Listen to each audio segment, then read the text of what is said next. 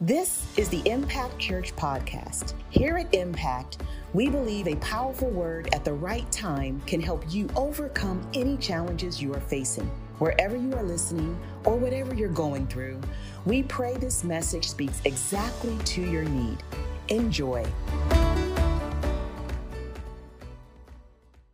Children strengthen our communities. Strong communities require strong relationships. Strong families require strong relationships. Strong businesses require strong relationships. Business is just a relationship, and the better you are relating to the people you're in business with, the more they reward you with their business. And so we're going to be picking up in a moment with how to relate to your mate, But before I do that, I want to kind of give you 4 of the worst pieces of marriage advice. Y'all ready?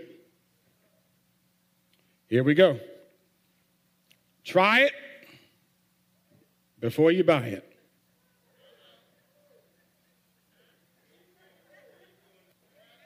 I'm giving y'all marriage advice. That's not good. I'm going someplace. Stay with me. Try it before you buy it means that if you cohabitate, you have a better chance of having a successful marriage. There are people who believe that. As a matter of fact, a Pew Research study in 2019 said that millennials, or people under 30, say couples have a more successful marriage if they cohabitate ahead of time. Set you straight. I'm going to set you straight. It's not true. It's not true. Research actually says that, yes, if you cohabitate, you'll have more odds of having a successful marriage the first year. The question is, do you plan on being together after year 1?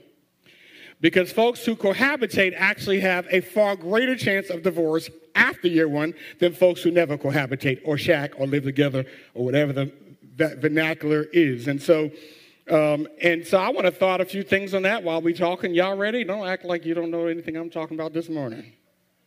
All right, we're bringing it to 2021.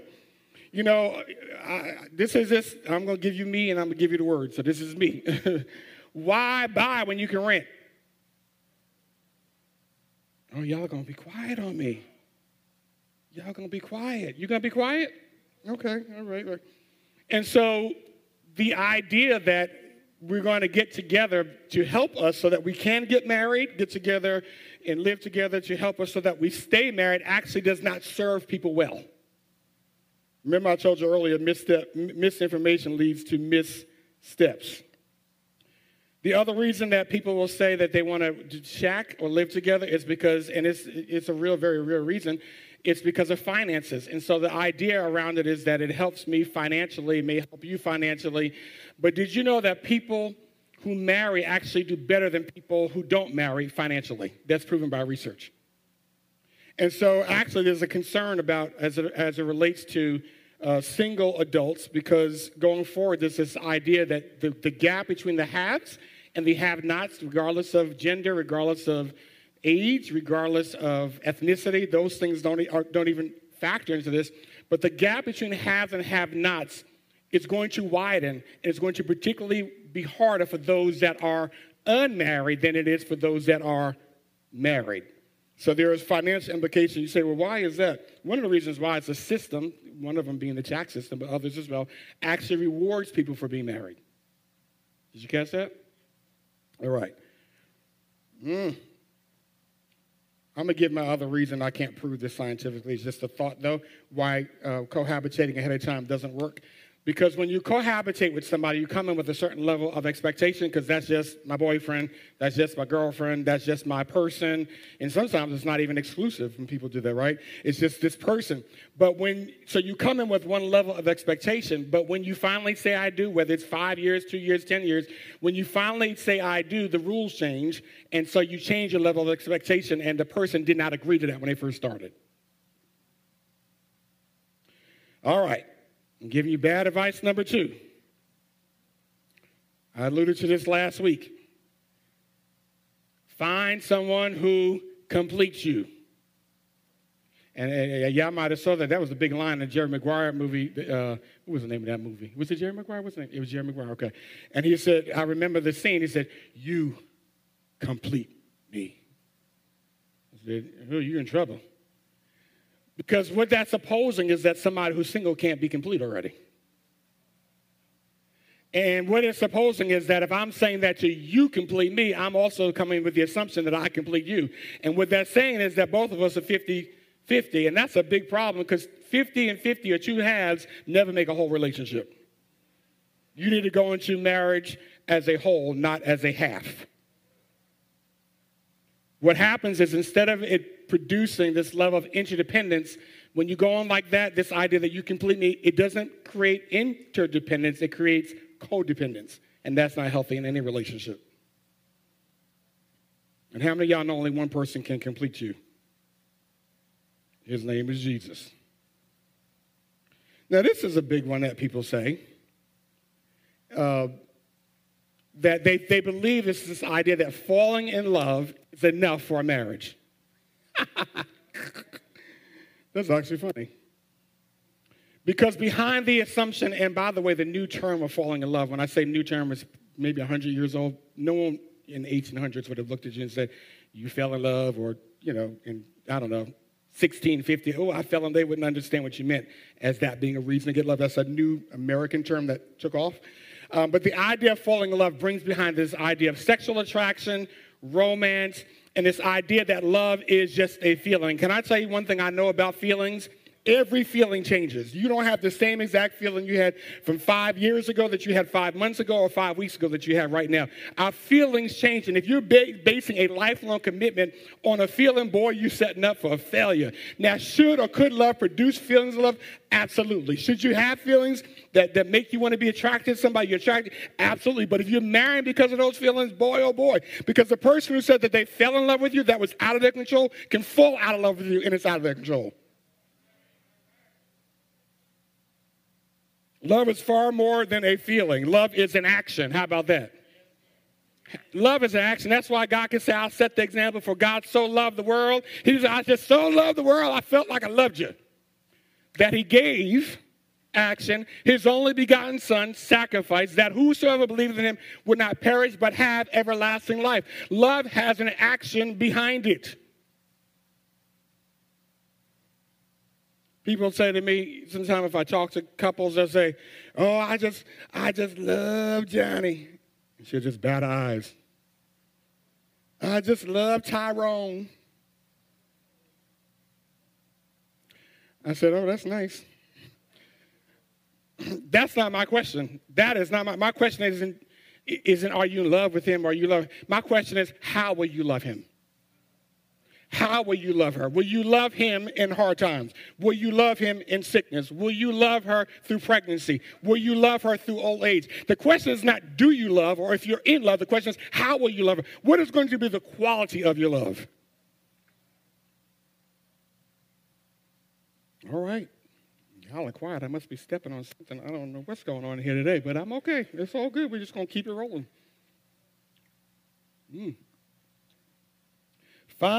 Number 4, find someone who makes you happy. Woo! Why would you give that burden to somebody to make you happy? You don't even make you happy all the time. The woman who carried you for 9 months and gave you rent-free room and board, she don't even make you happy all of your life. When you become, you aren't even always happy. Why would we put that burden on somebody else to make us happy, as if they had the power to always please you? And I'm going to argue with you that that is a reflection of our self-centered and shallow society that lives in very small ways. That the objective of marriage is to make you happy. And I'm going to tell you from a biblical point of view, the objective of marriage is not to make you happy. You need to walk into marriage already happy. The objective of marriage is not to make you happy. It's to make you holy. It's to make you look more like Jesus Christ. It's to make you love like Christ loves, forgive like Christ forgives, support like Christ supports, care like Christ cares. It's not to make you. You better step into a relationship, a marriage, or even a friendship already happy. Because if you're depending on somebody else to make you happy and you can't even keep yourself happy, you're setting yourself up for a failure. We live in a world that doesn't understand the true meaning of love. And part of love means that I've got to sacrifice. Part of love sometimes means that I got to suffer. Ooh, he's preaching today and they quiet. That's all right. I know that's right. The world teaches us that we've got to have power in our relationships, we've got to have control in our relationships, and we've got to have the upper hand in our relationships. And when we have that, we feel good about ourselves, and we can do what's right for us and not tolerate anything less. And I want to tell you that that is the wrong way of seeking a healthy relationship. That produces a very harmful relationship. So what we're going to do this morning, we're going to look at the very next, we're still in Matthew 5. We started a few weeks ago looking at the scriptures that talk about, you have heard it said. And then Jesus says, yep, this isn't his sermon. You've heard it said about this and this. And the next thing goes to, but I tell you. And just to remind you that it's the same thing that's happened to his audience when they first heard it is the same thing that happens to us. We get all this misinformation that we're raised with. Watch this. We get it in us and we pass it down to our children. And Jesus says, let me correct the misinformation because misinformation will result in a misstep. And so what we're going to do this morning, we're going to find out what Jesus has to say about how can we relate to our spouses. But it's interesting because the scripture that we're going to be reading this morning doesn't have a whole lot to do on a surface level with marriage because it's actually talking about divorce. But it's interesting when you go underneath the hood and check out the engine, Jesus is not just talking about divorce. It's about a whole lot more than divorce. It's about how we use power in our relationships to relate with other people. And how we can use power correctly to strengthen our relationships and to relate better with our mates. Are you all ready? All right, Elder Peter, I'm glad you're ready. Y'all ready? All right. Let's read Matthew 5, 31 to 32. It has been said, it is cheaper to keep her. No, that's not what it says. It has been said. I'm sorry, that was the Brawley translation now. Anyone who divorces his wife must give her a certificate of divorce. But I tell you that anyone who divorces his wife except for sexual immorality makes her the victim of adultery. And the King James and other versions says causes her to commit adultery. And anyone who marries a divorced woman commits adultery. Now let me stop before I go any further and just say this to another section of those of you that are listening this morning, that there is revelation in here, not just for those that are married, but for those who intend on being married. And if you have already been married and never intend on being married again, or you intend on being married, or you never just don't want to be married, there are people in your life that need to get the right information about what marriage really means. So what I need everyone to do this morning is to listen like somebody's life depends on it, because it's either yours or somebody you know. All right? And so what we find out here is that the very first thing is, let me just start here and say, how many of you know that God's intention when it came to marriage was never divorce? Everybody know that? Okay. And one of the reasons why, there's many reasons, I'll give you a few quick ones. The main reason is that that marriage was always going to represent the relationship that God has, the Father has, or Jesus has with the church, that they would be forever in covenantal union. So it's this concept that we know from the Lord's Prayer, that those things that are in heaven be also on earth. And so even from the Old Testament days, you see all these shadows, as one example, when they would sacrifice an animal in the Old Testament, that was to be a foreshadow of the Lamb of God, Jesus Christ, that would be slain. So all those things were to be a foreshadow of what he was going to do for and with his people. So even from the Old Testament, when God who ordained marriage, when God who defined marriage, when God who created marriage, when he made up this covenant or this idea of marriage, it was always to represent his eternal, somebody say eternal, his eternal relationship with mankind. And so to give us an example of what that looked like on earth, we would have these marital units that would last throughout a lifetime. Does that make sense? As an example, what God does, we sung the song this morning, Good, Good Father, right?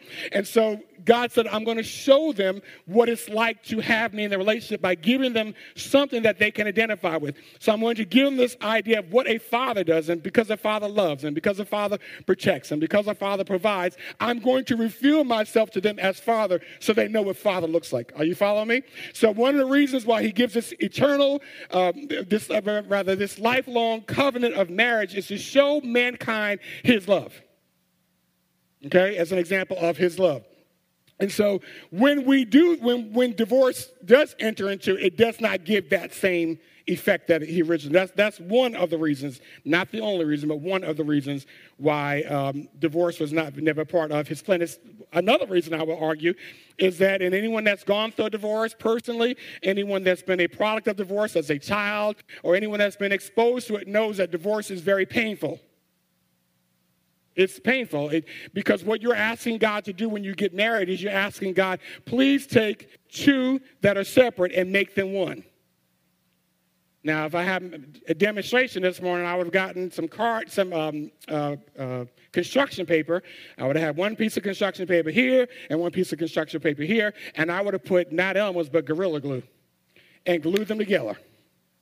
And then so what you're asking God to do is to rip you apart from somebody. And that comes with pain. Are you hearing what I'm saying? So because he is a good father, and because he does love you, he doesn't want you to have to go through, or me to have to go through the pain of divorce. Are you following? Y'all tracking with me? Y'all looking at me like this. Except you got a mask on, I don't.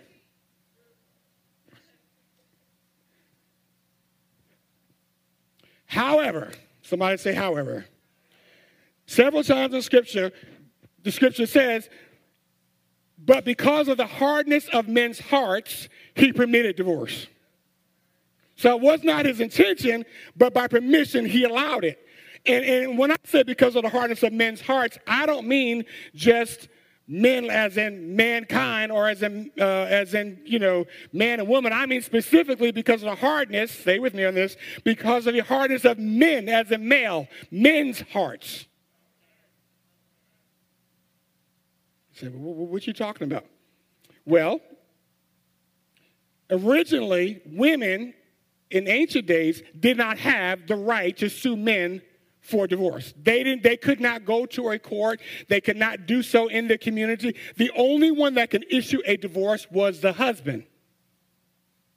Stay with me. What do you think the power lied? Who do you think had the power in the relationship? The husband or the wife? Husband had the power.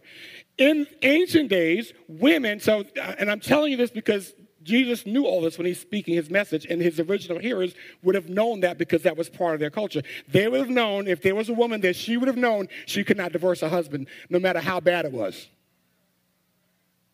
And if there was a husband there, he would have known, I can let her go. And so as time went on, men began to divorce. Let me go back to Deuteronomy 24:1 says that a man could divorce his wife, and he gives one reason. He says if he finds some uncleanness with her.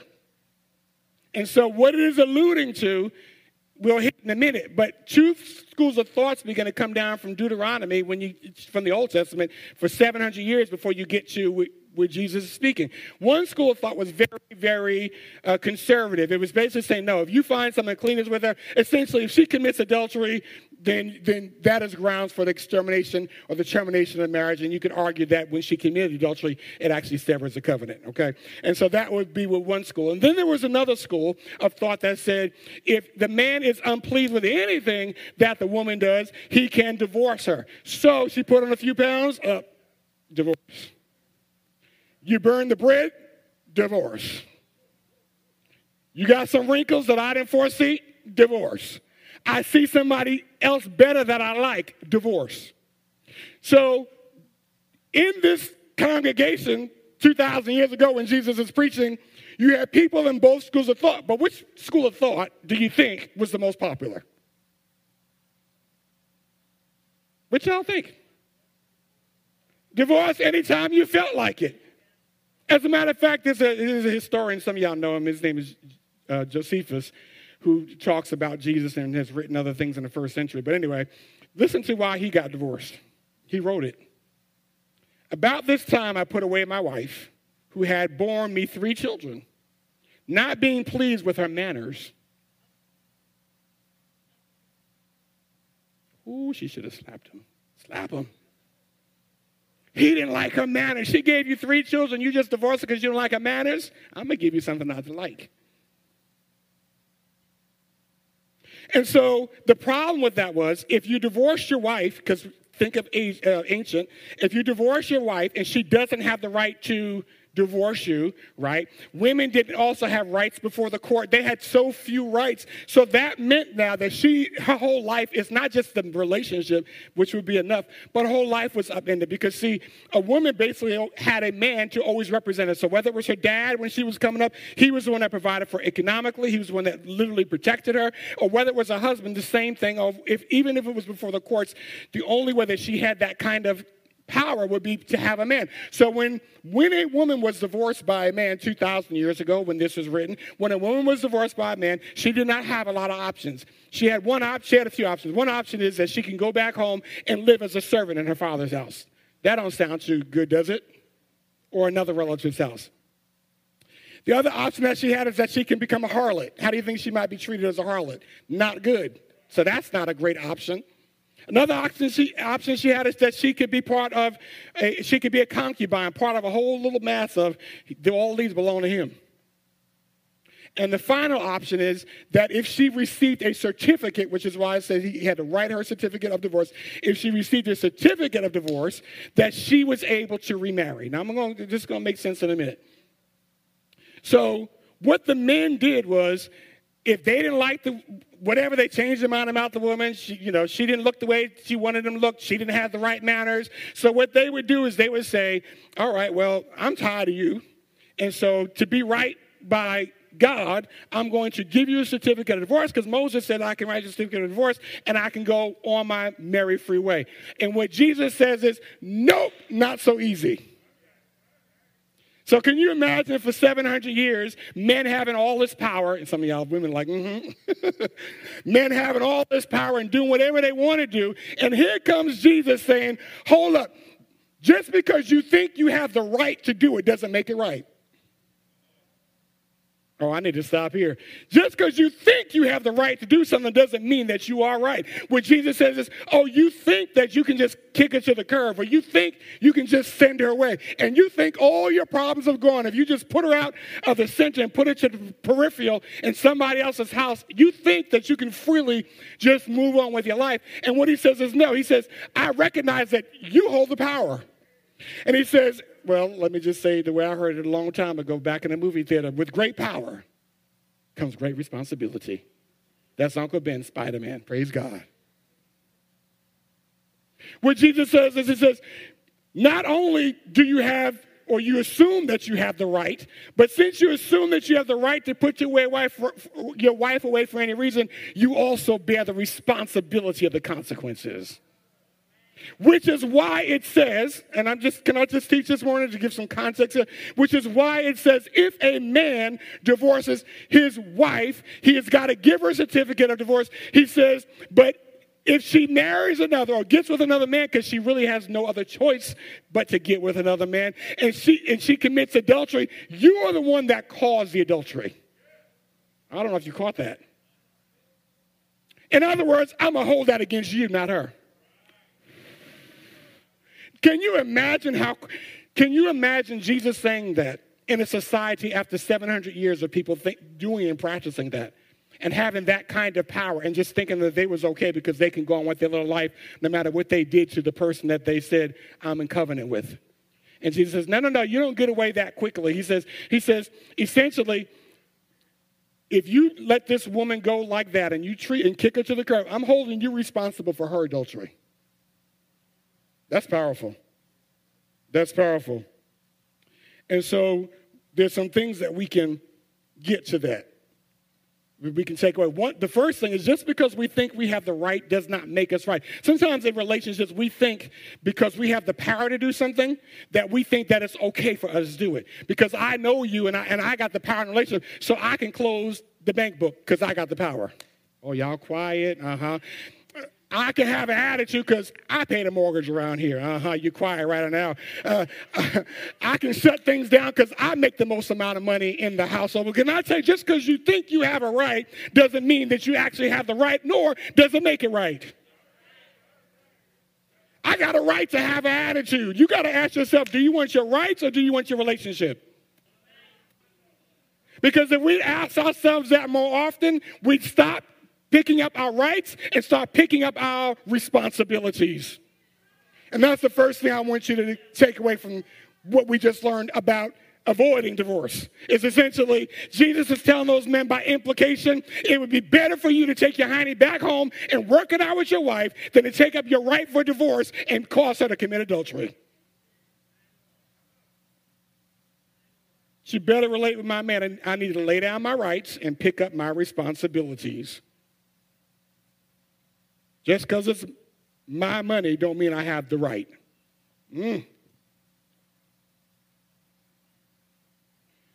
Just because I'm grown don't mean I just come home when I feel like it. I'll get there when I feel like it.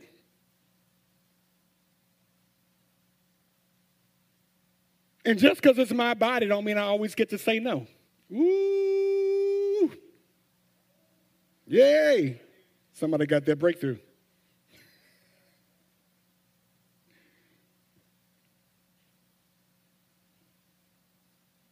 So when we misuse power in relationships, we break them down. When we take power as being our right to do something, we destroy the thing that we're trying to preserve. And so how can we use power in a way that's going to build up our relationships? How can we use power in a way that prevents us from going through the pain of divorce? How can we use power in a way that our children can look to us as an example, that when she gets a husband, she knows how to love her husband. When he gets a wife, he knows how to love his wife. Do you understand that you're the greatest teacher for your children? That the most they're ever going to learn about relationships comes from your example. Whether good or whether bad. And the truth is, for all of us, they get a mixture of both. But we need to make it more bad than it is good. Amen? So let's talk about that. I'm going to give you the very first thing that I think that we can take away from this and some other scriptures we're going to look at. The very first thing is we need to relate with mutuality. Mutuality. Mutuality means that when there's a couple, there's this tendency to see themselves as part of a dyad. Not individuals. It's a dyadic relationship, not distinct individuals. In other words, if I was doing that math equation, you know how you have less than and greater than? It would have the equation, it would say, we is greater than me. That I don't see me and then see you, but I see we. I think from the idea of we. I move from the idea of we. I make decisions from the idea of we. I give support from the idea of we. It's not so much me, but it's we. I'm no longer functioning because the scripture already said that he makes two one, and that's really what it's about. It's not about me any longer, it's about we. And what I realize is that wherever you don't have mutuality, you will have individuality, and individuality kills relationships. I got to just do me. You're going to do you one too many times and be just by you. Because what's behind it is this idea of doing me is my opinion, my ideas, my goals, my ambitions, my desires, my hurts, my pains, what I want to do, what I think, and what I feel. And the problem is that if both people enter a relationship like that, they're both entering, you have two people taking off of a host, but there's no host there. Two parasites. Me, me, me, me, me. No, me, me, me, me, me. And the marriage can't survive because there's no host. And you don't need a host when it's we. Because it's not about taking, it's about giving. And it's not about seeing as individuals that have to take. It's about collaborating together and giving, and having a sense of mutuality that raises you above self-centeredness.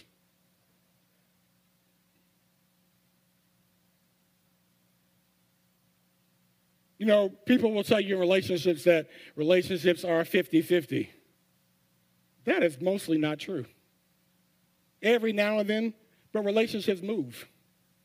Because life moves. And there are times that you don't have 50% to give. Maybe all you have is 30%. If you're sick, you might only have 30%. If you're pregnant, you might only have 30%. But if you give 100% of your 30% and I give the 100% of my 70%, we still got 100%, even if you only got 30. It's going to shift. There are times, there's seasons and situations where, when Pastor Mona was pregnant, I had to give more than maybe 50%. When I was in school, she had to give more than 50%. There's times in life where you're going to have to give more, and it can't be you going in and saying, I'm giving 50, where's your 50? Or if your spouse is unemployed for whatever reason, and they're trying it, but they can't find a job, but I'm giving my 50 when you get yours together. That's your time to say, how much I got to cover for you? And I don't mean financially. I mean, how much can I cover for you? It might be financially, but more so as a person.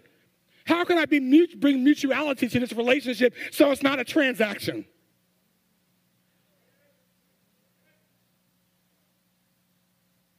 Where you check it?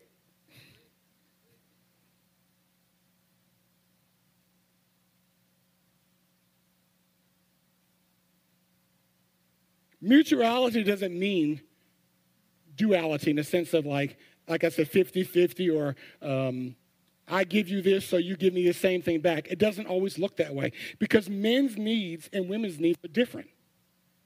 We have similarities, absolutely, but we also have differences in needs. And I'm going to show you something and just throw out something for your consideration. Ephesians talks about, the Bible says that men ought to love their wives as Christ loved the church and gave himself. Men ought to love their wives as Christ loved the church. And so for the men that are listening this morning, Jesus is saying, or Paul is saying, that we ought to love our wives and give what? Ourselves. It didn't say give your money. It didn't say give your cars. It didn't say give your gifts. It didn't say give flowers. Those would all be nice, I'm sure. But what he's saying is give yourself.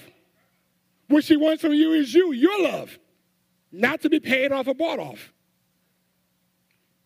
And then likewise, it said women ought to respect their husbands. Y'all quiet. Thank you, Pop. He's humming right along with me. Essentially, he's saying, put some respect on it. The irony is, I want to read something because somebody did a little trial, an experiment. It's called Breaking the Crazy Cycle. And what they recognize is that men's and women's needs are similar, but their felt need is a bit different. Men's, ironically, felt need is respect. Not love. Felt need. Women's felt need isn't respect, but love. Men need respect. Women need love. Say it with me. Men need respect. Women need love. Okay, we both need both of them, but the felt need, the thing that moves them and that they feel is different from each other. So watch this, how this looks in conflict. In conflict, 83% of men when they had conflict with their spouse, 83% of men who had conflict felt disrespected. Not unloved. So if you would ask them, does she love you? Yes, she probably does, but he felt disrespected. However, when you talk to women, 72% felt in conflict unloved. Now, could she feel disrespected? Maybe, but that's not what she's feeling right. She's feeling unloved. So here's the problem. You ready? Because it's called the crazy cycle for a reason. When a conflict happens, men have a tendency to respond to their wives in ways that are unloving. And women have a tendency to respond to their husbands in ways that are disrespectful.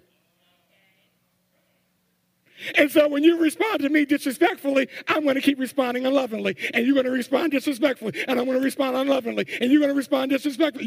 You see, it's crazy.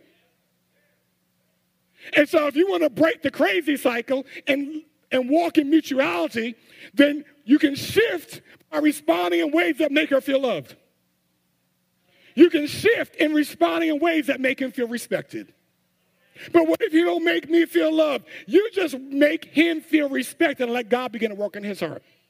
The cycle will never change if somebody don't step in. You know, the kingdom is always looking for somebody to represent God. And when somebody represents God, he empowers that person. He gives them grace, gives them strength, gives them wisdom, gives them patience, and he begins to work on the heart of the other one. But if nobody changes, you don't leave any room for God. That's why the Bible says that if you're married to an unbelieving spouse, you can win them over by how you treat them.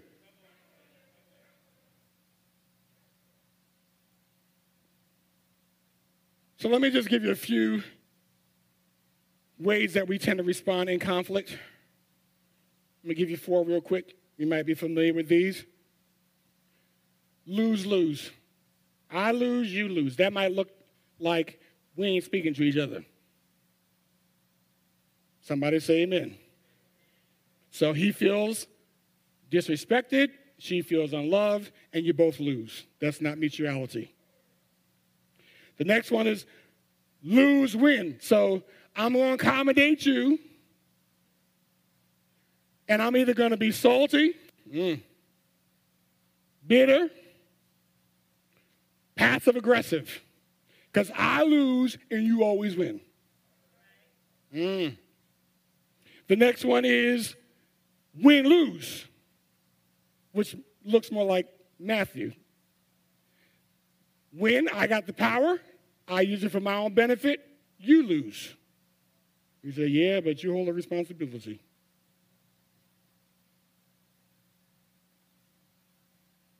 But mutuality says win-win. Nobody wins unless both of us win. For you to lose and me to win, that's a loss. For me to win and you to lose, that's a loss. The only way that it works is when we both win. And the only way you can do that is by responding in a mutual way that she feels loved and he feels respected. You say, I am not going to be married again. I've already went through that. You need to tell your daughter and tell your sons how to love. How to love. Listen to what Philippians says. In your relationships with one another, have the same mindset as Christ Jesus. Remember I told you from the beginning, we're not working on behaviors, we're working on mindset. Because it's a mindset that makes me think that it's okay for me to have an attitude.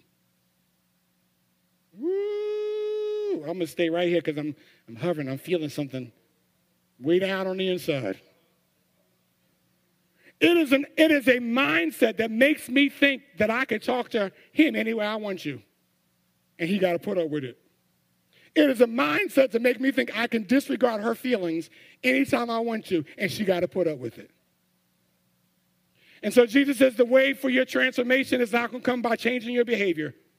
It's going to come from changing your mindset.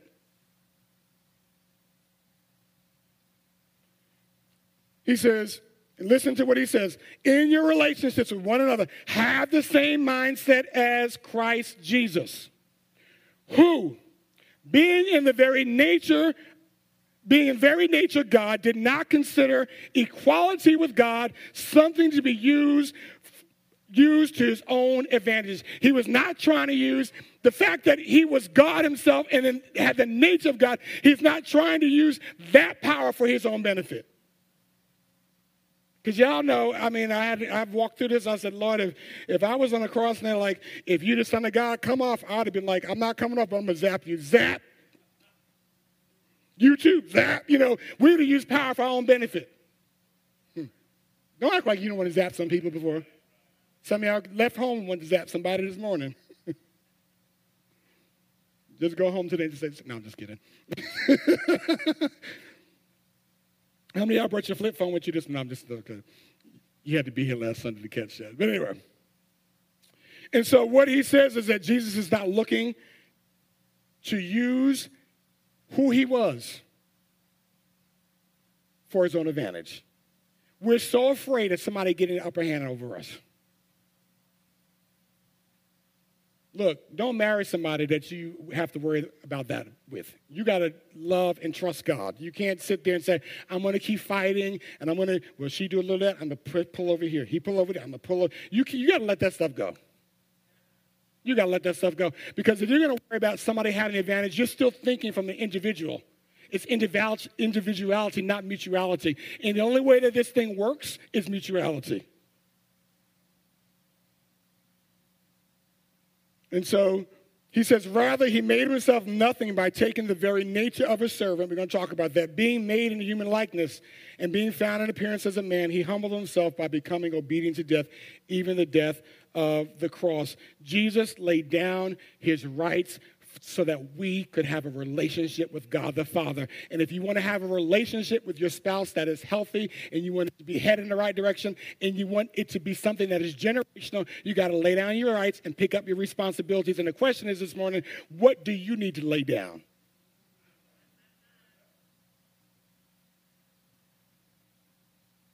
So relate with mutuality. Secondly, serve with humility. These are all mindsets. Serve with humility.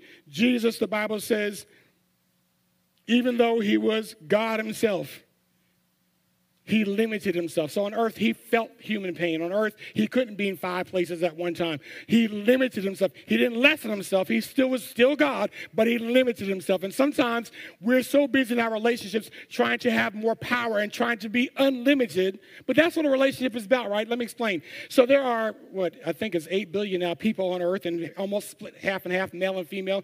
So let's just estimate there's 4 billion women on earth, right? And so if you are single, in theory, if all 4 billion were single and your age, you actually have 4 billion. I would have 4 billion choices, right? But when you marry somebody or when you're seeking marriage, what you're saying is, I no longer keep my options on those 4 billion, but I'm going to now reduce my options and limit them to one person. Does that make sense? A relationship is not about expanding your options. It's actually about limiting your options. And so what he's actually showing us is that one of the things that we've got to do in our relationships is say, I'm willing to limit myself. I don't have to lessen myself, but I'm willing to limit myself to serve my spouse. I'm willing to limit myself, limit my privileges, limit the things that I feel like I have the right to do, limit the things that I want to do, so I can let go of the things that me wants to do for the things that we need to do. Woo! I need to stay here. I just feel it. When you have goals, when you have objectives, when you have dreams, make sure in marriage, now if you ain't married, you can do what you want, but make sure in marriage that your goals, dreams, and objectives are not about me, but about we. Just go and swallow that. Because the more I make it about me, remember that construction paper that I don't have this morning? The more I make it about me, the more I'm actually tearing. And it's not always apparent in the beginning. You can't always see the tears. But the longer it goes, the more painful it becomes, and eventually you tear apart where we're supposed to stay together. So what Jesus is showing us as an example is to serve with humility. Serve with humility. One of the reasons why relationships don't work is because we become proud. Nobody can't tell me anything. Leave me alone. That's the way I always did it. It's my choice. I don't care what nobody says. Ain't nobody going to tell me. Pride. Pride. It's pride. Just call it what it is. If you're going to be that way, then just call it. Say, I'm being prideful and I know it. Hey, at least you can be an honest, prideful person.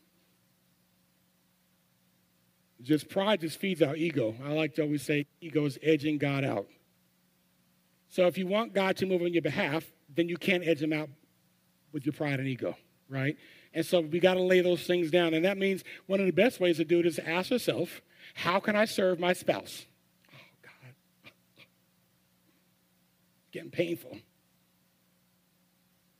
But how can I serve my spouse? Because when you understand that you're actually, in a roundabout way, serving yourself because you're part of that dyadic relationship. How can I serve my spouse? Humility is not thinking less of yourself, but thinking about yourself less. And so serving always reduces us to humility. Dr. Carnes came here and said a few years ago, outlove, outgive, and outserve one another.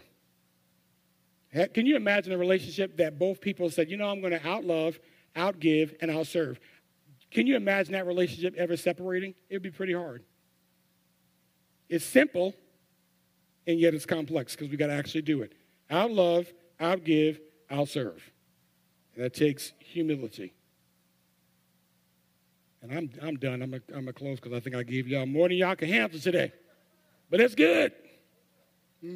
Listen, what I found out, I'm a product of divorce. What I found out is this.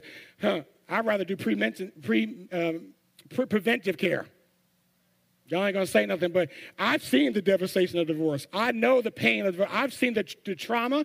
I've seen I've personally experienced the generational trauma of it. So what I'm trying to tell you this morning is if you put the work in, you don't have to deal with the pain later on.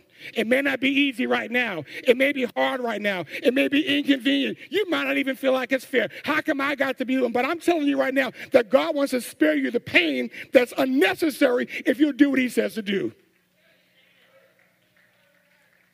Divorce is costly. They don't tell you that. Oh, you can always get a divorce. They don't tell you all the hours you got to sit there fighting over petty stuff and all the hours you got to sit in courtrooms and the thousands and thousands of dollars that divorce attorneys make. I was talking to an attorney this year, and he doesn't do divorce work. He says, it was actually last year, he said, but my friend who does divorce work said his business, he can't contain the business through the pandemic because all the couples divorcing. But nobody tells you how easy, they tell you how easy it is to separate. One of them billboards on 285 said how to undo I do. They tell you how easy it is, seemingly easy it is to undo, but they don't tell you the level of pain you're going to go through. They don't tell you how it deals with your self-confidence. They don't tell you how it impacts your social relationships. They don't tell you how it impacts you financially. My dad told me when he divorced, it took him over 10 years to recover. They don't tell you about that part. And so that means we got to put the work in. Look at your neighbor and say, we got to put the work in. You got to put the work in. You're going to work one way or the other. I'd rather work and avoid the pain than to go through the pain if I could have avoided it. And I'm just going to end with this. Pray with consistency. The Bible says, give all your worries and cares to God, for he cares for you. It also says in James that the effectual fervent prayer of a righteous man availeth much. It's not enough just to pray every now and then. It's not enough every now and then put on a prayer list. You've got to pray consistently. Some of you are in hard relationships. Some are in toxic relationships. And you've got to be able to pray daily and regularly just to respond correctly. Just to have a positive outlook, just to avoid being depressed, just to avoid being hopeless. You've got to pray consistently. Pray until you get an answer. Pray until you get a breakthrough. Pray until things change. But by all means, continue to pray. It's not an option. It's a necessity. Pray with consistency. Pray with consistency. God, help me to be a person who effectively prays for my spouse. And those of you that are not struggling in marriage or not in a position, we still need to be interceding for your mate. Do you pray for your mate? Now, we can criticize in a heartbeat, but do you pray? He get on my last nerve. When was the last time you prayed for him? We got to do better. We got to do better. Sometimes we in our community, we treat our sons better than we treat our husbands. Oh, you're quiet. You're quiet. How do you know that's true? Even look at your mother-in-law. Some of y'all, it'll click when you look at it from that point of view. Because we treat our sons like they're kings and treat our men like the demons. Did you think of that? Your man is somebody's husband. No, your man is somebody's son. And the same thing, your woman or your wife is somebody's daughter. Would you want somebody treating your daughter the way you treat your wife? We're all teaching our children and our grandchildren how to treat their spouses. Some of y'all would have knocked somebody upside their head. Can I just keep it real? If they were treating your daughter the way you treat your wife. And what bothers me is that 25% of adults in the United States have been divorced. 25%. 27% of Christian adults have been divorced. Which tells me that our mindset as believers has not been discipled. We should be at least a little bit ahead of the world. Are you with me? Which is why it's not enough to change somebody's behavior, because when they change their behavior, they can change it right back. But it's the mindset. It's the mindset. I want you to stand on your feet this morning. I want to pray with you this morning. I want the Lord to work a work in us. I want you to ask God to give you a testimony this morning in your marriage. And I don't mean just a testimony that your marriage made it. That would be great as well. But a testimony that your marriage is an example to other people, other generations. That the world can look at you and say, this is an example of not a perfect marriage, because there aren't any, but a marriage that glorifies God and a marriage that trusts the Lord. And that the next generation can find hope. Because what I found out is that even though 25% of millennials will never get married, is what they're saying. The percentage of millennials that want to get married is the same as every other generation. And what I know from personal experiences, if you ask God, he can do for you what you could never do for yourself. It takes humility. It takes saying, God, I don't know what I'm doing. You may be married 20 years. It's okay to say, I don't know what I'm doing. Because the book of James tells us if we come to the Lord and we ask for wisdom, he will give us wisdom. And he will not upbraid us, which means he won't beat us up. That's dumb. You don't know that? You should know that by now. You 50, you 30, you 60. He won't do that to you. He says, if you ask, he'll give it to you. And so if the truth be told, many of us have never asked the Lord because no one ever told us, maybe you should ask God for wisdom on how to relate with your mate or how to relate with somebody and to know before you marry them if that's going to be a good fit or not, right? So we need to be able to pray and ask God to give us revelation on how to show up better in our own lives, how to show up better in our own relationships, and how to walk in his wisdom so our relationships can have a turnaround. How does that sound? Is that all right this morning? And so what I want you to do, I want everyone to lift their hands this morning that knows the Lord. And if it's not for you, then I want you to think about a couple that you would want this to be their outcome. That you want God to do something in their life. That you're trusting God to do something for them. And that you're going to lift up in prayer. And I want us to just take a moment and ask God to either do it in our marriage or do it in the marriage of somebody that I know and love. I'm trusting you to do it. And help us to be that kind of story. Father, in the name of Jesus, thank you for every marriage that's represented here today, Lord. It is not easy. It's hard. It's difficult, Lord God. It causes us to have to lay aside our self-centeredness, God. But we thank you for the gift and the beauty and the intention of marriage, Lord God. We want to honor you with our marriages. We ask you, Lord, to work on our mindset, to change how we see ourselves, change how we see marriage, change how we see our spouses, Lord, that we might show up in ways that are God-honoring. Lord, we pray that our marriage would be abundant, Lord God, and produce fruit, Lord, fruit that would remain. And Father, not just us, but the marriages that are being lifted up right now, Lord. They may be relatives, they may be close friends, Lord God, they may be neighbors or coworkers, but we're asking that you would intercede and intervene into the difficulties that others are facing. And God, cause those relationships that are not strong, Lord, to be strengthened, to be fruitful, Lord God, to be God-honoring, Lord God, to be healthy. We thank you, Lord, even for our children. Lord, even for what they have seen and experienced, Lord, those things that have been helpful, those things that may not be as helpful, we pray in their relationships, Lord God, that you would give them victory. We pray that our children's relationships will go even further than our own, Lord God, that their relationships with their spouses, their relationship with their children, Lord God, would be abundant. And we thank you, and we bless you for it now in Jesus' name. Go ahead and give God some praise if you receive that. Hallelujah.